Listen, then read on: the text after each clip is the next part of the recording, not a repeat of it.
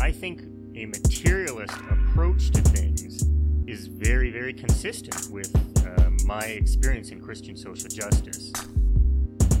I feel like the deeper I get into anarchist practice, the deeper my faith is getting at the same time. I would hope that, securing means of life for all would be something all people of faith would say, oh yes, that's at the basis of what we believe. Those who are most marginalized know the most about the true, the good, and the beautiful. To me, it's less that I think building class solidarity is a bad thing, as much as it seems like if you don't attend to things like anti-Black racism, that's always going to get in the way of building class solidarity, actually. And when you go back, you find that a lot of revolutionary grassroots participatory movements, the precursors to what you could call the barrio assemblies and these grassroots neighborhood organizations, a lot of these were sponsored by the church. What does it mean to say that the Christian tradition is internally contradictory and there are antagonisms there and you're always being faithful to some aspects and betraying other aspects? Welcome to the Magnificast, a podcast about Christianity and leftist politics. I'm your co-host, Dean Detloff. And I'm your other co-host, Matt Bernico. This time around, we are going back to the Word. We're doing a sword drill. Matt, do you have your Bible handy? Are you ready to put on the whole armor of God and defeat the forces of the devil, having memorized a handful of Bible verses in Sunday school? Yeah, you better believe it. I was actually in youth group. I was a part of our Bible quizzing team. So This is not unfamiliar territory for me. That does not surprise me. Okay, is there a moment in your Bible quizzing career where you were like, whoa, I really pulled it out on this one? Is there one verse that really stuck out? You got it, and everybody else, it was basically your equivalent of like shooting the 2-pointer as the buzzer went off. That's a great question. So full disclosure, I was in Bible quizzing for like a year, and it was because this girl who I really had a big crush on was also in Bible quizzing. So I joined. And they were doing the book of Matthew, and what a great gospel one to get in on. It was fine. I remember, we had to practice every Wednesday before Wednesday night youth group, and that was cool. And I think I did. I got like some questions right in that one. I went to one Bible quiz meet that year though, and I did answer one question. I can't tell you what it was for the life of me. The girl, it didn't pan out as a relationship, and I ended up quitting afterwards. So, man, if there was ever like a Christian version of Degrassi, that would be an arc of the entire season. That's right. I do appreciate that is sort of the foundational evangelical myth. A girl was into something and therefore I became a Christian or read the Bible or whatever. I feel like that's a pretty common trope. I think so. I mean, what other reason are you going to do it, Well, great. We are building our big reservoirs of Bible knowledge now, though, by, as you might have heard, reading the whole Bible in a year. The Magnificast Discord, a bunch of folks in there have committed to reading it for a year. We just started it at the beginning of January, and we're already through the book of Genesis. So we thought it would be a good idea to occasionally kind of check in, see what's going on in this read-through. So this is going to be one of the big Bible episodes that we do throughout the year. And just because we're done with Genesis doesn't mean that you can't start. In fact, it's a great time to start. We're going to jump in with Exodus this upcoming week. So if you're interested in joining, you can subscribe to our Patreon at $2 or more, and we'll invite you to the Discord, and all the big conversations are happening there. There's a big reading plan. It's like, 3 chapters of the Bible every day or so. You can also just not pay us $2 and read it by yourself, but the community chatting about it is making a lot of fun. People are extremely smart in our Discord, and people are sharing all kinds of great resources, articles, hot takes, weird takes, things you've never noticed, things I never noticed reading it. And I think that's actually been my favorite thing so far, just kind of signing in and being like, whoa, somebody had a big thought about some incredibly weird detail that I completely glossed over. Totally. People are very smart in the Discord, and not in an intimidating way either. Like in a very approachable, kind and cool way, I think, is the vibe that everyone's bringing to it, which I appreciate. My approach so far has been to read the footnotes in my big Oxford annotated Bible, and then also just kind of do associations of themes in my head, and then just sort of ramble in the Discord about them. And so far it's worked out pretty well. It's cool, man. Genesis is like the perfect book to do that with too, because it's like the foundational sort of creation myth, and there's so much weird stuff to riff on. But it's been so fun. It's been really fun to kind of get in on it all. And I am deeply surprised how many people are interested in reading the Bible at all, let alone joining our community, our Patreon community to do it. So that's very cool. So anyways, maybe that could be you. That's right. Well, that means we might as well get our hot takes on the table here, and then we can continue to talk about them with all the other Patreon folks.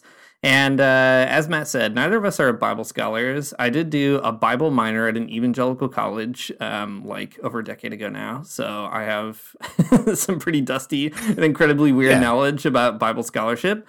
And Matt and I have read a lot of weird philosophers who are also interested in the Bible. But apart from that, it's just going to be a lot of vibes, a lot of weird associations along the way, I think.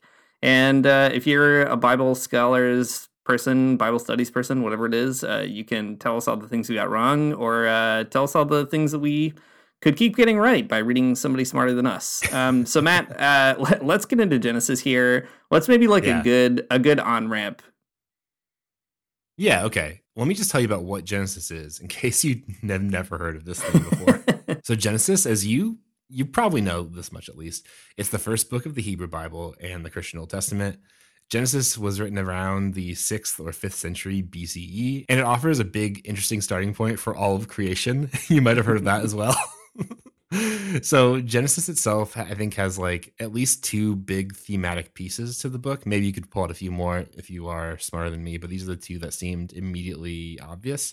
So the opening chapters are a pretty loosely connected set of stories that give a really mythic founding to the world and like the fundamental tensions in the world between God, people, and creation itself. You got the Garden of Eden, you got the Nephilim, you got Cain and Abel, all these kinds of like good foundational myths about society, and I think that stick with us in all kinds of weird ways. That's great. And then the section that follows that focuses on like the particular relationship that God has between God's self and the chosen people, which at the very end of the book are called Israel. So not until the very end are they called that. But it's cool. It's, I remember reading this not a lot. I remember reading Genesis an amount when I was an evangelical, because like when you're an evangelical, I think a quintessential experience is the anxiety of knowing that you need to read the Bible, but lacking the attention span and sort of like intellectual capacity for doing it. So you end up restarting Genesis over and over and over again. So I've like read Genesis a handful of times probably in my life. But this time is, I think, a bit different because I have more people to bounce ideas off of, and maybe some more intellectual handles than I did when I was like 19 or something. But man, it's a wild book with lots of like ups and downs. I gotta tell you, just as a piece of literature, I didn't really find the opening creation scenes all that interesting, but I was very into the minutia of like Joseph and his relationship and like what he was doing in Egypt and stuff. That part was really fun for me. I don't know. What was your big take on the book, Dean? If you had to like give it a 5 out of 5 star rating, what would you maybe say?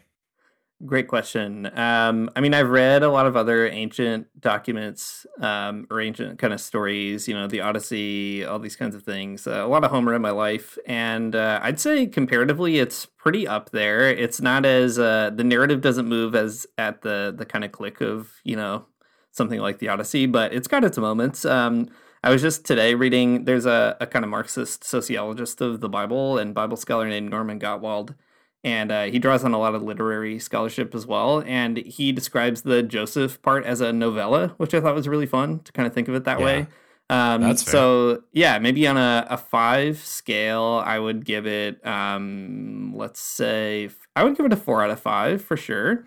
Okay. I think it's up there. It has some good narrative. And I think it's also, reading it this time around has been really interesting for me because the last time I read the Bible all the way through, I was an evangelical and trying really hard to sort of make it all make sense and kind of deal with the burden of like reconciling things that are very hard to reconcile or pretending that contradictions don't exist, and really kind of like seeing the text impinge on me in a way that felt really dominating. And now it's way more fun. I feel like it's fun to be able to play with the text and be like, this is completely bizarre, and I'll read like 3 or 4 different takes on it and be like, yeah, it's still weird, but here are the fun weird things about it.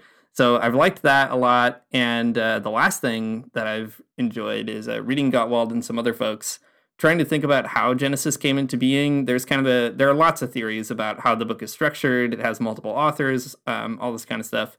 But there's one really kind of fascinating thesis that it's a kind of founding myth that is specifically designed by people, tribal people in Canaan, who are sort of telling a story of themselves as like revolutionaries or rebels, kind of rebelling against the power structure of their day. And so the book of Genesis is like one way that they're doing that, by sort of creating a certain creation myth that's similar to but different from their neighbors, deciding on particular patriarchs that suggest some things about them, lots of different kind of moving parts. So now it's been really fun to read without the like burden of having to make it make sense, and just being like, this is a wild book and I'm just gonna like get wild with it. And I've appreciated that this time around. That is such a good thing to say, because okay, again, the last time I was like really, I think, trying to read Genesis. I mean, okay, don't get me wrong. I've read Genesis a handful of times, probably since I was an evangelical, like, I don't know, in church or in different contexts. You pick it up, you put it down, whatever. That's true. But the last time I made a really concerted effort to like read it front to back in like a systematic way was definitely when I was an evangelical. And now coming to the text without the anxiety of like having to get it just right or make all these interesting connections is really, I think, liberating in and of itself. Like to come to this extremely old book and just be like, some of this just isn't going to make sense to me, and I think that's fine, and I'm not going to try to like force it or like do a deep dive on I don't know exactly what it means that Methuselah was like 969 years old. Nice. Is really good. Whereas when I was an evangelical, I was also like in a group reading Lee Strobel's Case for the Creator. So it was like, it's a whole different energy to bring to this this whole situation. And I think that the group of people I'm reading with, the group of people that I'm reading with now is a lot better than the group of people I was reading with when I was a teen. So a lot more of a positive experience, I would say. Yeah, it's also kind of interesting what comes through in the text when you aren't burdened by the demand to make it all make sense or fit it through a particular framework. Like I think when you're a Christian, there's also a reflex to read characters in the Bible in an almost flawless way, or even to like see the character of God in the Bible in some particular ways, and kind of allowing yourself to be like, do I or don't I actually agree with maybe the implicit moral in this story? Or like, I don't know, is the Bible even saying that what this character is doing is good? Or is it just kind of reporting on something in the narrative to kind of, I don't know, let you decide what to do with it? I think that has been a great shift. Something we've been talking about in the Discord too is, what does it mean to read the Bible as a confessional Christian? And if you are just kind of picking and choosing this or that part to say, okay, that's the direction that maybe I want to pick up and extend, are you being unfaithful to the text? And one thing that I think has been a really fun discourse in that in the Discord discourse, has been thinking through how actually affirming that it's very complicated and that the Bible is put together in all these weird ways lets you be faithful to the text by saying, and that means I get to also sort of enter into that complication and figure out what to do with it and get wild with it as well, be playful with it, because that's what the people were doing as they put this weird book together in the first place. A big compilation of, mythic stories, narratives, vaguely historical references, strange kind of geographical markers. All this stuff is just like in the big soup that is the book of Genesis.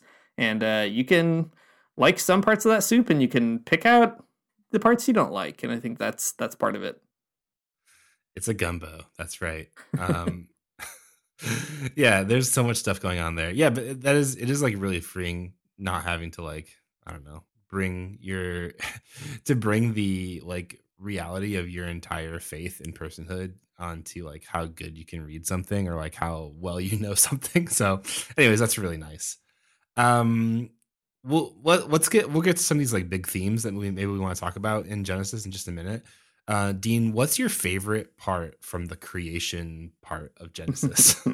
Great question. One thing that kind of stuck out to me this time, I think reading it as a person who's studied philosophy and specifically read a lot of like weird philosophers of language, the thing that stuck out to me was all the kind of distinction making that happens in Genesis. Like what you kind of get in both Genesis 1 and 2, the two creation stories. You get this sense that God is kind of parsing a lot of stuff out. And there's a lot of like separating things, making distinctions, naming particular things. And then God invites Adam into that process to kind of parse out the mass of animals by naming them or identifying them. And there's something really interesting about that maybe never struck me in the same way in the past. There's this real kind of emphasis on language right away in Genesis that I think is interesting too in a creation story, right? To kind of tie language to creation in such a direct way. Mm. Yeah. What about you, Matt? What's the big piece sticking out for you in the creation narrative? Yeah, that was such a profound thought, Dean. I think I really appreciate that. For me, it's these big giants that are everywhere in the book. I think that's the most fun part of the creation narrative. Okay, in the book of Genesis, you get these creatures called Nephilim that are the offspring of angels and humans, and they're really big. I've been led to believe the biggest boys. Okay, they're the biggest boys. Yeah, of course. They're down on Earth. They're eating up everyone's gumbo, and it's a big problem. This is why I find it to be interesting. I think is because the Nephilim have some kind of like weird strong hold over people's brains, insofar as I'm still my TikTok page is still like full of like people being like, did you know that on this mountain there's a big giant, there's a Nephilim and it like lives here? And like there's all kinds of like conspiracy theories that persist to this day about the Nephilim. I think that's like really fascinating that people's brains are so warped, I think, by these characters in Genesis that have like such a minor role. It is so fascinating to me. These ideas are bouncing around in all these different ways. And I guess it is an observation about language, and at the end of the day that it's just like the Nephilim, they make this appearance in the Bible. They're this like weird sort of like hybrid creature, and isn't that interesting? But people are still like really fascinated by the appearance of those creatures, and like they will still, like, I don't know, thousands of years later still have something to say about it, or like still want them to exist, or to be like hiding in a mountain somewhere. And I think that rules. That's so fun. People are weird, and I appreciate that. Yeah, just the other day I was I think my algorithm is learning that I'm also reading the Bible, because there was some weird trend on Twitter of just the term Nephilim was trending. And it was some conspiracy theory related to like a bunch of kids were like fighting each other in a shopping mall or something. And all these like conservative right wingers, like big accounts of, thousands of followers, they were retweeting it, all being like, oh, these people, they're Nephilim, or somebody saw a Nephilim at this mall and like the monsters are here. I don't really know. I got the impression that there's kind of a whole conspiratorial universe behind it that I haven't quite like figured out, but it's alive and well. And also one fascinating thing about it is that the way these people were talking about it was very clearly racist, and kind of the way that the Nephilim maybe represent like the fall of the created order, and race is also a way by which Christian discourse really damns people outside of the order of civilization and salvation and all that kind of stuff, and how that's tied up to anti-Black racism. It was really interesting to just kind of see that maybe in a live situation. Totally. That trend on Twitter, TikTok, etc., that was at a mall in Florida where people were concerned that it was either kids fighting one another, it was Nephilim, or it was aliens. So one of the three. We'll never be sure exactly which it was. They're all equally plausible. Who's to say, really? Though the recognition of the racialized discourse around it, I think, is actually really good, because it is for sure racialized in some interesting ways. One time I read this book, I wish I could remember the author or the title of the book. Sorry, this is a bad anecdote. One time I read a book. It was about the figure of the troll, sort of in like Scandinavian countries, and it actually has that particular connotation that comes along with it. Like a troll is like, you know, in our imagination is like a big giant with a big nose, and he has a hammer and he swings it around, and isn't that cool? But like in the sort of medieval understanding, it's like the other. It's a, you know, it's a black person. It's like someone who's not from Scandinavia. So it's just like interesting the way these like big myths play out and persist over time. So aliens or Nephilim, either way, you know, that is always have this kind of weird thing that goes with it. That's the one thing we should start now. I think we're too late, but we should start it now. Cryptid watch throughout the Bible, alien watch throughout the Bible. I know by the time we get to Ezekiel, we're going to learn all about these UFOs. So flagging it now. We should have been paying attention to Genesis, but we need to make sure we start getting these guys on the board. That's right. We've got Bigfoot with Cain. We've got the Nephilim.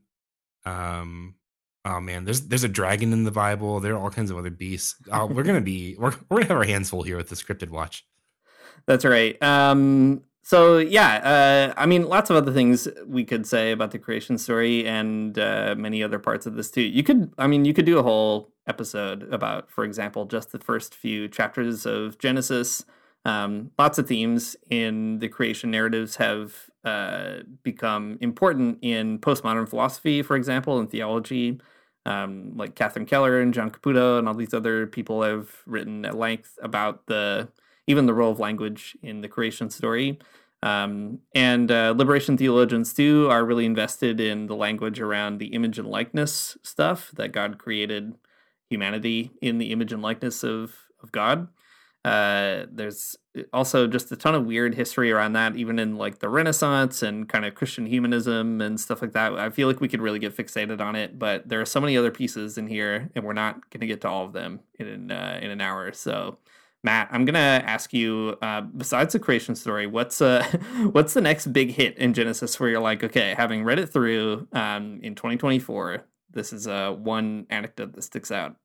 Yeah, well, I think that there's a theme that is really interesting within Genesis that is worth talking about, especially when it comes to like liberation theology, and then maybe whatever the opposite of liberation theology is, bad theology. I don't know, but like an enduring idea in Genesis. And it's like, I mean, it's a theme. It's like everywhere in the book. Every character, God is making some kind of promise to this person, right? God's making a promise. God's making a covenant with the patriarchs, with Noah.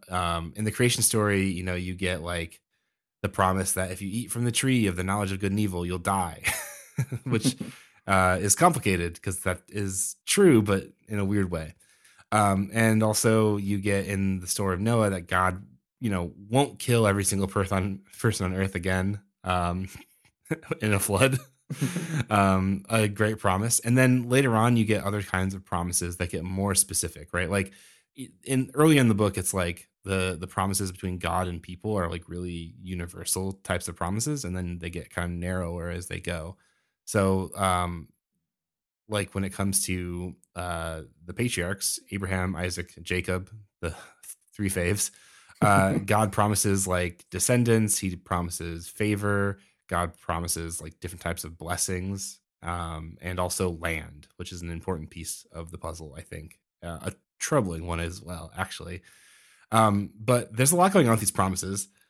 There's a lot to say about them. And there's all kinds of like cultural context too that I think we just kind of like miss out on, like their importance as well, but whatever.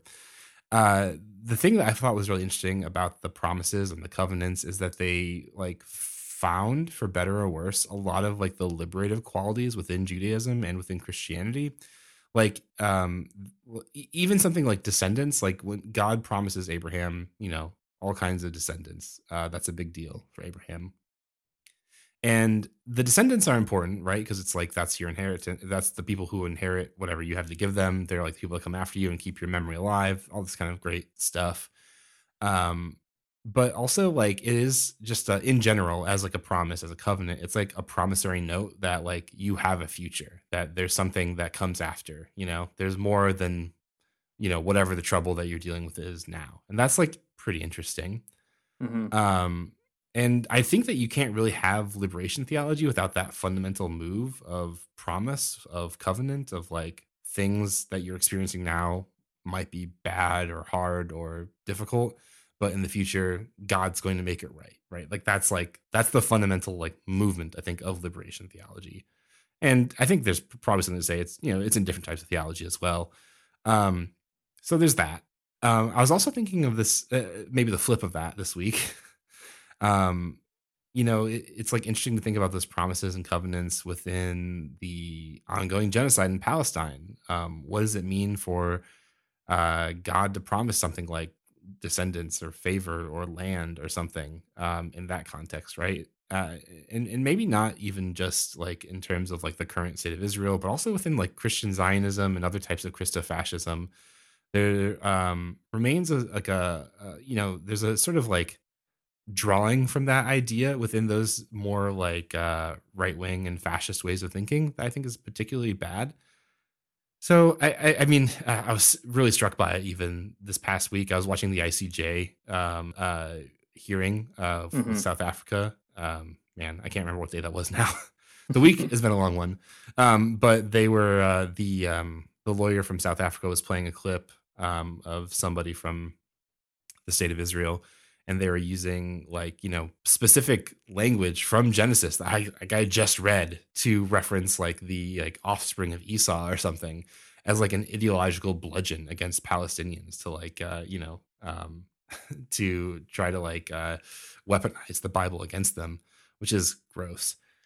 So anyways, I guess what's interesting about that idea of promise and also like the trouble that you kind of get into with promise is that like you have the root of liberation in Genesis with some of these things, but you also have like the flip side, like the over possessive and like maybe even like, I mean, xenophobic and fascist types of energies in it too. And I think that's, kind of what we always find in the Bible, right? There's a way of like hooking yourself up to it all where it's good and you can use it towards like a liberative end. And there's a way to like over imbibe or like orient yourself to it wrongly where it ends up like, creating all kinds of bad things in your life. Mm-hmm. Yeah, I mean, the Bible is also a site of struggle, and the interpretations that we have about it come out of our own kind of struggles. And I was thinking about those themes as well, reading it. One of the things that really fascinated me reading Genesis in this current moment with Israel's politics, which are often buoyed by biblical references, is that God does make this promise about land. But all the way throughout Genesis, Abraham, Isaac, and Jacob, they all sort of have these interesting experiences with their neighbors in the region. Like Abraham doesn't come from the land where God promises to give him land, and he gets helped out by his neighbors here and there. I mean, he has friction with some of them as well. But the Bible goes out of its way to say, like, when Abraham gets there, there's a bunch of other people already living there, and that is very interesting. And Abraham's response is not to like subjugate them, right? Which I think is pretty interesting. You get the same again with Isaac and Jacob. There's all kinds of pretty intriguing relationships even to land outside of Canaan and kind of the familial ties that Abraham has left behind, but is still kind of related to. So I think one of the most fascinating things about the Bible is that people use it to license all kinds of things, but it is actually a pretty profoundly human book. Like there's a lot of just sort of regular life going on in there too, and people kind of lose the interesting domestic parts of it. But I guess domestic, what I mean is like the normal stuff. Like if you're just a person living in a foreign land, you're gonna have to make friends, or you're gonna have a really bad time, and that's just what you see the patriarchs doing too. So there's a kind of like alternative theology of land and neighborhood and all that kind of stuff that's also being developed throughout the Bible that people seem to conveniently forget when their only relationship to land is one of, paranoia or self-defense or militarization. Right. Just a quick observation I had, or maybe not an observation, an experience I had. So on that day I was watching the ICJ stuff. It was a few days after we had read the bit in Genesis about Jacob and Esau. So if you aren't familiar, or it's been a minute since you read it, you got Abraham, and then there's Isaac, right? And then Jacob, and then Jacob has a brother called Esau, and they're both like, let's see, Jacob really likes Esau. Esau's like he's like a real man's man. He's a real hairy guy. He's like a hunter, all this kind of stuff. The Bear Grylls of the Bible. The Bear Grylls of the Bible, exactly that. Yep. If there ever was a professional wrestler, it would have been him. I guess. Though, never mind. Actually, complicated given the life story of Jacob. Actually, later. But anyways, Jacob is not. He's a real wimpy guy. He's not as muscular or hairy as his brother. And Isaac, his dad, really likes Esau and is going to give Esau his blessing, right? And Jacob, prompted by his mom, kind of goes through this like sort of tricky task of tricking his dad, who can't see very well, into giving Jacob the blessing instead of Esau. Anyways, then after that story, you learn that like the descendants of Esau are called the descendants of Amalek, or the Amalekites, which is interesting because during the ICJ hearings, that was a phrase that Israel uses to like reference Palestinians as people who are less than human, because they're like they're not Israelites, right? There's somebody different. But what's interesting is that later in that story, Jacob spends his like basically his entire life like wandering around and like getting the bad end of a lot of deals, to put it simply. But there's this part later in Genesis where Jacob and Esau re-encounter one another, and Jacob is so worried that Esau is going to be like pissed at him for what he did. And it's not the case. Esau's like really happy to see him and just kind of like forgives it. And they embrace, they hug. And I don't know, it was such a jarring thing to be like, well, this is one way the Bible is used to, dehumanize Palestinians. But if you actually, read this part of the Bible, you see this sort of a different story. I don't know, really fascinating and extremely weird experience that only could have happened in this particular time in the world. But interesting nonetheless. Yeah, I mean, the way that geopolitics sometimes flow out of these incredibly ancient texts or kind of get metaphorized in them is really bizarre because, like I said, the Bible is such a weird book and it takes all these twists and turns. And that's one thing that makes it narratively interesting to read, right? Like, as a reader, you also expect that Esau is going to kill Jacob when he sees him because everything the Bible is telling you so far is kind of preparing you for that moment. Yeah. And it's like a pretty moving part as a reader to be like, oh man, Esau just wanted to have a good relationship with Jacob in the end. But you get the same thing with the lineage of Ishmael and Isaac, right? Like the Ishmaelites are just kind of wandering around also as the descendants of Isaac are wandering around. In fact, at one point, the sons of Jacob, they're going to sell off Joseph into slavery, and they almost sell him to the Ishmaelites. They're essentially their cousins, I guess. So I don't know. It's just like fascinating because there are these geopolitical tropes that will sort of talk. I've heard Christians even use this language of like Muslims, they're the legacy of Ishmael, or they're the Ishmaelites.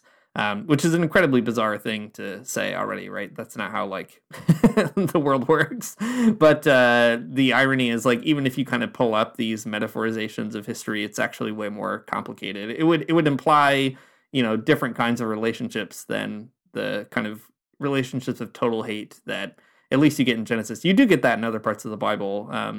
And ironically, people don't use those as much, I guess. I don't know. But anyway, yeah, I had the same feeling reading those kinds of names come up and being like, whoa, when checking this against current events, it's just like way more complicated what's going on in the Bible than what Netanyahu is saying or whatever.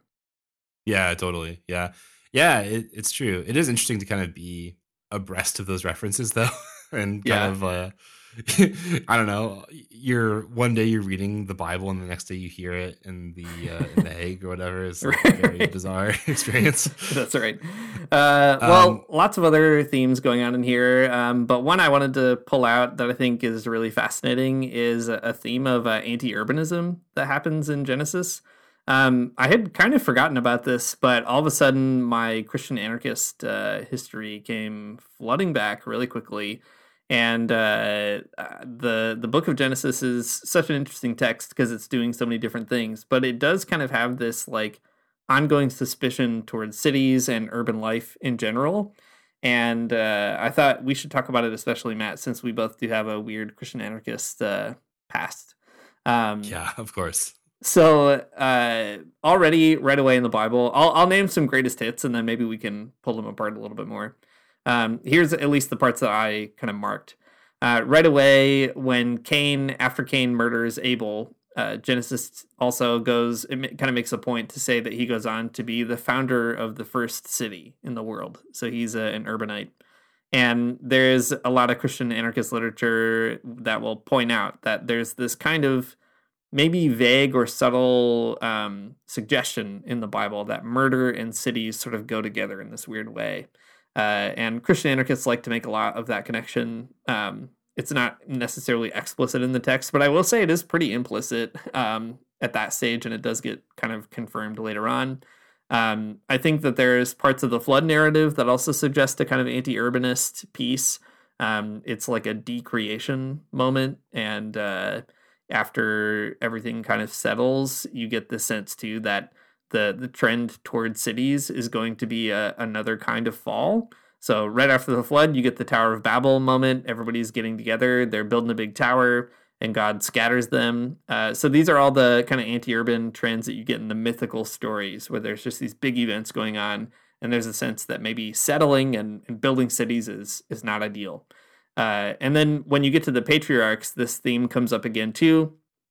When Abraham and Lot have to split at a certain point, Abraham basically says, like, Lot, you can go wherever you want. There's not enough room in this spot for both of us. So wherever you go that way. I'll go the other way, and we'll like still be buds, but you do your thing.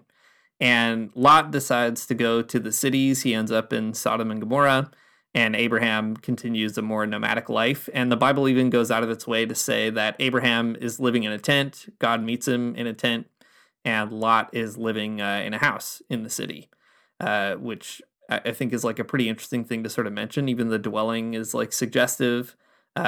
When Joseph gets sold into slavery, to make a long story short, he ends up in Egypt. We'll talk more about that in a minute, but that ends up kind of sucking him into a political machine, and through that mechanism, all of the rest of his family gets sucked into that political machine as well. So all that to say, I think there's probably other examples too, but it was a really interesting exercise this time to be marking those moments where the Bible does seem to sort of be praising like a more mobile, nomadic existence, and like constantly kind of bumping up against the drive to settle in the ancient world.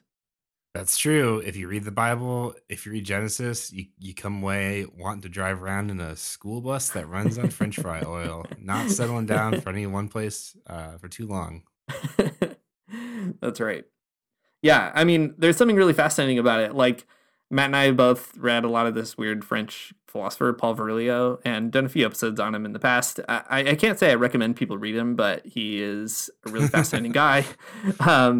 He is also extremely nervous about cities, and he lived in Paris, but nevertheless, kind of tied cities to the logic of war and violence in some really interesting ways. And it never really occurred to me that I feel like his kind of philosophical conclusion is also a pretty like biblical trend. That's a good point. Yeah, I mean, it might not be. I feel like the anti-city thing is something I don't feel very strongly about, but it is a really interesting theme in Genesis, but also in philosophy, and sometimes of anarchist philosophy. And Paul Virilio, who is an anarchist kind of guy. Yeah, Paul Virilio says that cities are a part of the war machine in the sense that like you can't have like the production of military arms without having a concentrated like workforce in a city, and also you can't have any of that without like something that can pass sort of traffic through it in terms of like shipping and receiving and production. And I don't know, it didn't really strike me as that big of a connection until you made the connection to Cain as being like a city as a place of murder, though. I guess that is kind of a good connection. There must be something to this that now I'm just kind of it's kind of dawning on me. Yeah, there is something to it, I think. And I mean, we'll discover this later in the Bible too, but there is a deep suspicion towards centralized power, I think, in all the Bible, both the Hebrew scriptures and the Christian New Testament.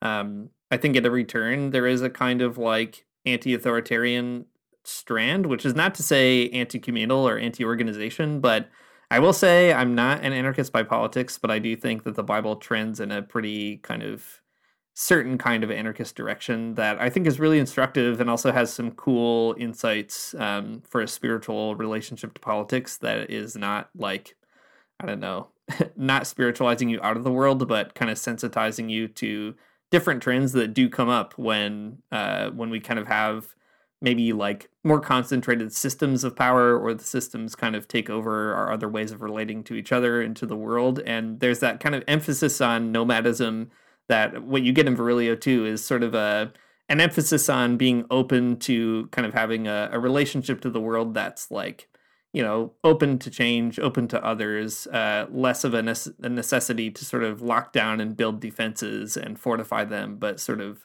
always being, you know, ready for something new to appear in the world. And there is something really kind of neat about that in Genesis. Yeah, totally. Well, I think a lot of that like anti-authoritarian vibe will definitely come out as we get through the Old Testament, especially into the prophets. There's all kinds of stuff in there about, you know, not wanting kings, and man, it's great. You're right. That's such a good theme. I'm also not an anarchist, as you might know. But there is something like kind of nice about the, maybe a bad choice of words, but there's something nice about the ammunition that kind of gives you to be suspicious of, rulers and to be suspicious of hierarchy. I think that's maybe a good thing to be suspicious of, especially if you aren't an anarchist, maybe someone who believes in the centralization of power. I always say anarchists are a good conscience for the left, which is to say your conscience isn't the only thing that you have going on in your world or in your life, but it is an important thing that you ought to pay maybe more attention to than you'd like to here and there. Yeah. Wow. Well, that's good. A real good inter-left ethic, I think. Speaking of centralization, let's talk about some more of that, actually, because there's a very interesting and kind of drawn out bit at the end of Genesis that does have some things to say about centralization.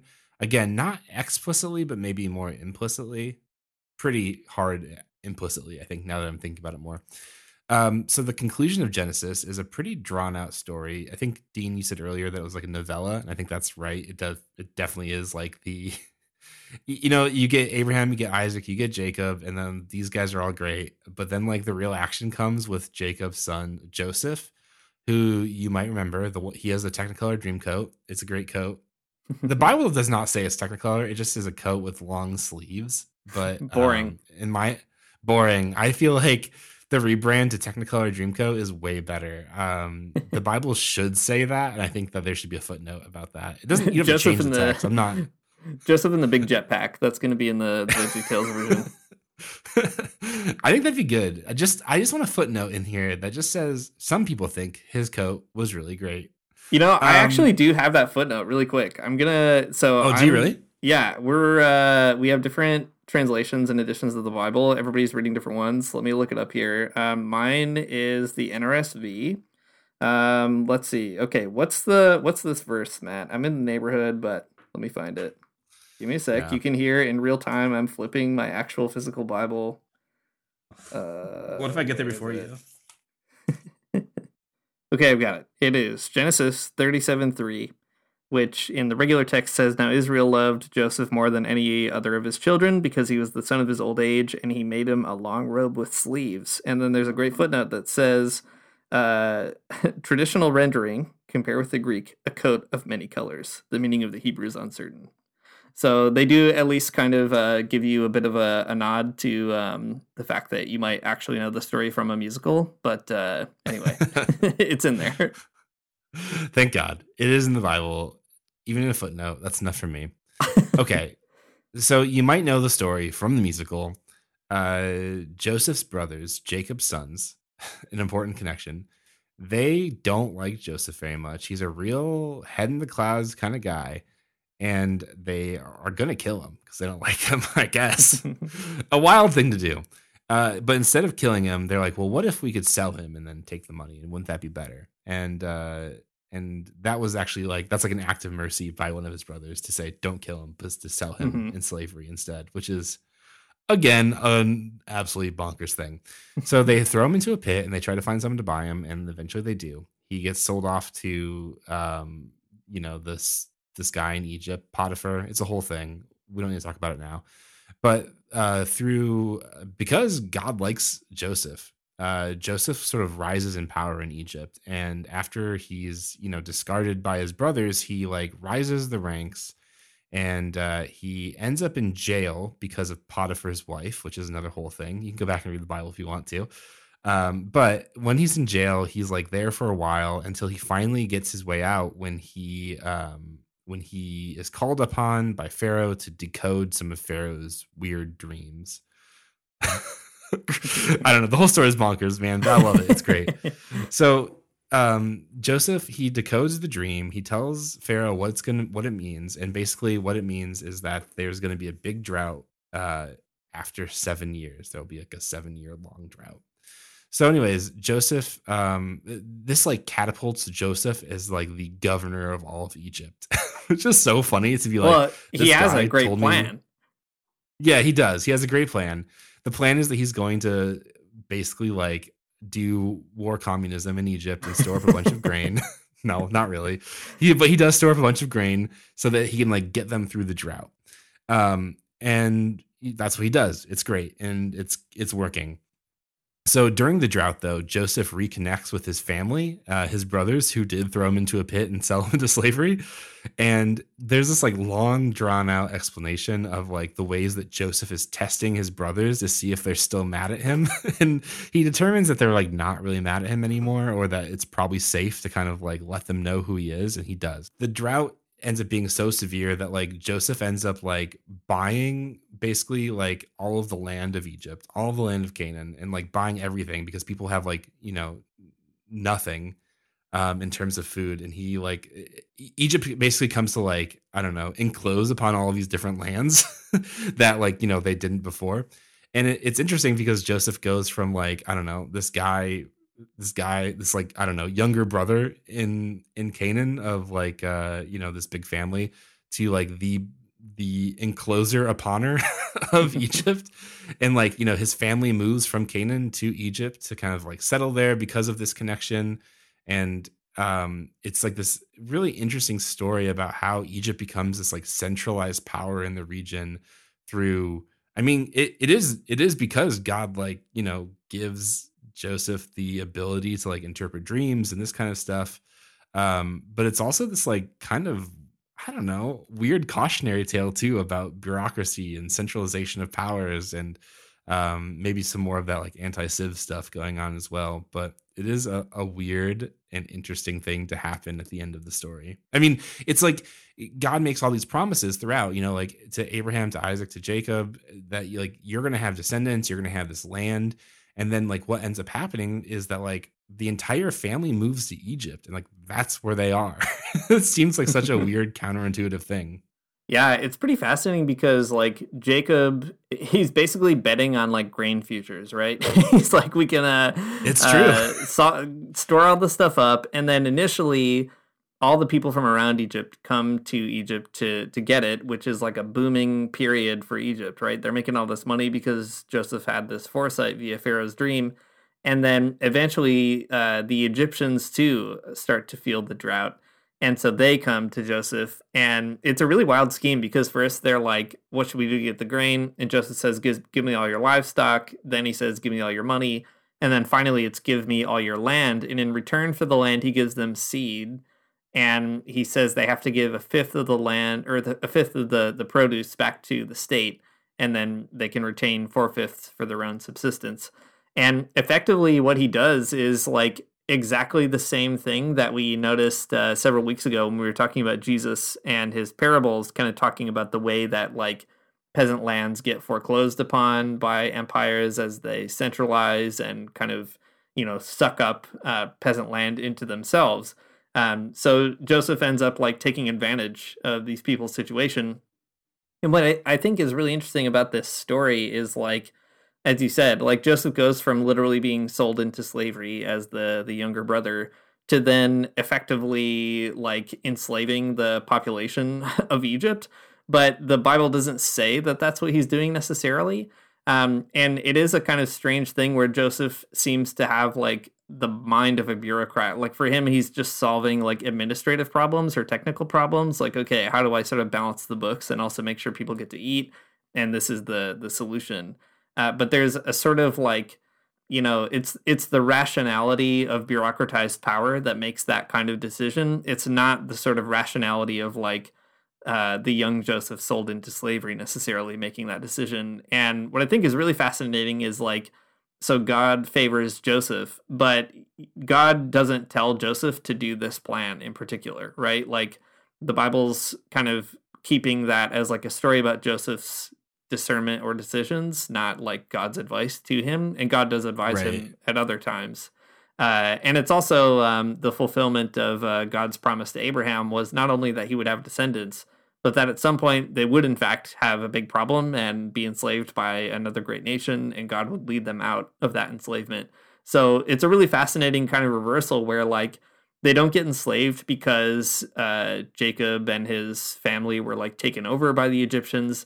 They get enslaved because like they had this great deal where Jacob's family had this in with Joseph, so they left everything behind in Canaan, came to Egypt, and then through like an incredibly weird economic logic during a famine, they lose everything just like that. And yeah, I mean, it does seem like the implicit biblical story is being like that was a bad deal, like a bad trade. And, you know, land politics are huge in the ancient Near East, not only just because of all the covenant stuff around land, but because land is like all you've got. So once you give up your land, you're effectively powerless. So it is a kind of like, I don't know, it's the expansion of the Egyptian empire in the biblical story via Joseph's weird bureaucratic calculus. Yeah, that's right.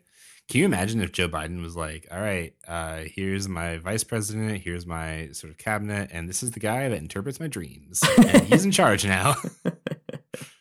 I wouldn't put it past him. There might be one of those in there. Sleepy Joe. That's why it's called Sleepy, because he's always dreaming, you know? Sleepy Joe, Dreamy Joe, a lot of Joes going on. Well, there are tons of other things we could pull out, but I thought one other interesting theme might be around the role of women in Genesis. Something I found really fascinating, and something the Discord has been pulling out a lot too, is just different kind of moments where women have all kinds of particular roles to play in the biblical story. I was rereading, again, I said earlier that Gottwald stuff, and something that he points out is that women don't have equal power to men in Genesis. It's definitely a patriarchal society, and I think the Bible almost goes out of its way to to tell you that and remind you of that. But it also identifies some pretty strong female characters who assert themselves, often even against like the bad decisions of patriarchs or the kind of unjust situations that they are facing. And Gottwald says that is a unique feature of the book of Genesis, that it's kind of finding ways of like, certainly women are exercising power in more like domestic parts of society, but they are asserting that power nevertheless. So for example, like in the story where Abraham is supposed to have a kid so that he can have these descendants, there's all kinds of complications. And at one point, he ends up, his wife, Sarah, she gives Abraham her slave, Hagar, to have sex with and have a kid by. And that kid is Isaac. And then Sarah is very resentful of that whole situation. Can't imagine why. And eventually, Abraham gets another kid via Sarah. Wait, did I say Isaac earlier? I meant Ishmael. Yeah, Ishmael is the son of Hagar. So then he gets Isaac by Sarah. And Sarah wants Abraham to drive Hagar out of his household, which he doesn't want to do. Like, you get the sense that Abraham's like, that's not quite right. And God tells him, don't worry about it, it's fine, which is also kind of a weird thing. So then Hagar does go out to the wilderness with Ishmael, and God nevertheless comes to her and says, like, don't worry, I'm going to take care of you and stuff. There's this kind of sense in which the Bible is like, not allowing Hagar to just get like thrown to the wolves, literally, in that situation. There's a bunch of other interesting stories. You know, Rebecca outwits her dopey husband Isaac to get this blessing for Jacob instead of Esau. Tamar, a really wild character, she pulls one over on Judah, one of the sons of Jacob, by pretending to be a prostitute, and that story is extremely weird. Also has kind of a great like moment of cunning and craftiness, which there's a lot of cool moments like that in the Bible, and Tamar is definitely exercising some pretty clever authority there. So all that to say, it's interesting to kind of track the role of women in Genesis, it's maybe not as like empowering as some people might might want it to be. There's also a lot of violence against women in Genesis too, and really weird ways that gets parsed out by God's chosen people. Some incredibly bizarre responses to that and perpetration of that. But yeah, a lot of kind of interesting gender politics here in the text. Yeah, man, so much. That's maybe another episode though. Well, it's been cool talking about what's been going on in Genesis. Man, there's so many weird things. It's a very interesting book, especially when you think about how much effect it's had on like the rest of people's brains. I mean, yeah, I don't know. The Nephilim is one thing for sure, but like all of these like different stories that we've been talking through, I think show up in our cultures in like lots of different ways that are, I don't know, worth thinking about a bit more. But you don't really get like the whole story without actually just reading Genesis. So it's worth doing and getting into it. I don't know, Dean, what are we going to do next in terms of the Bible? Well, we're going to keep on trucking. We're going to Exodus next, which of course is the foundational big text for so much of liberation theology and many other kinds of progressive theology. So like we said at the beginning of the episode, now is really the time to jump on board if you want to get into the Bible reading plan. We're also going to read all the other stuff in the Orthodox canon later on. So if you're a Protestant reading the Bible, you'll have a chance to get to know some Catholic and Orthodox books as well, all within the year. So now's a good time to jump in.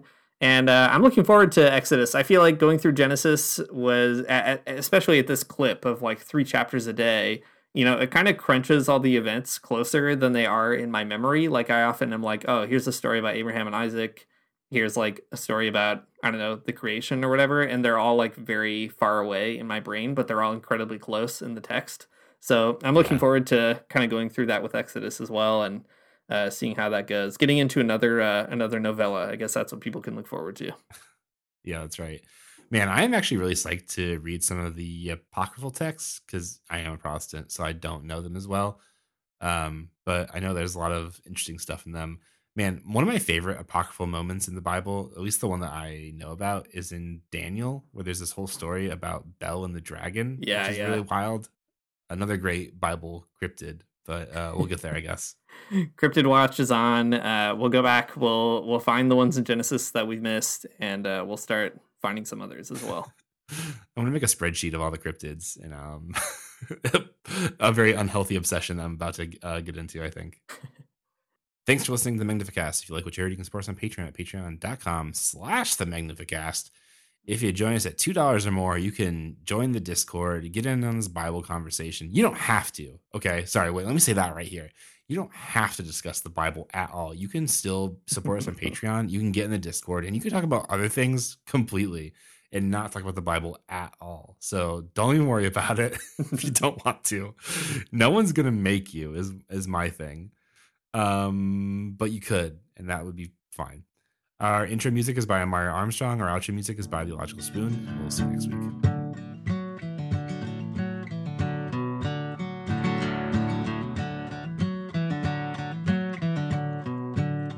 I don't wanna get up for church in the morning, souls alive. Heaven come to earth and there won't be no church. We'll meet down by the riverside. There we'll swim with all creation. Never get tired, never bored. Don't worry, someday there'll be no dam between us and our Lord.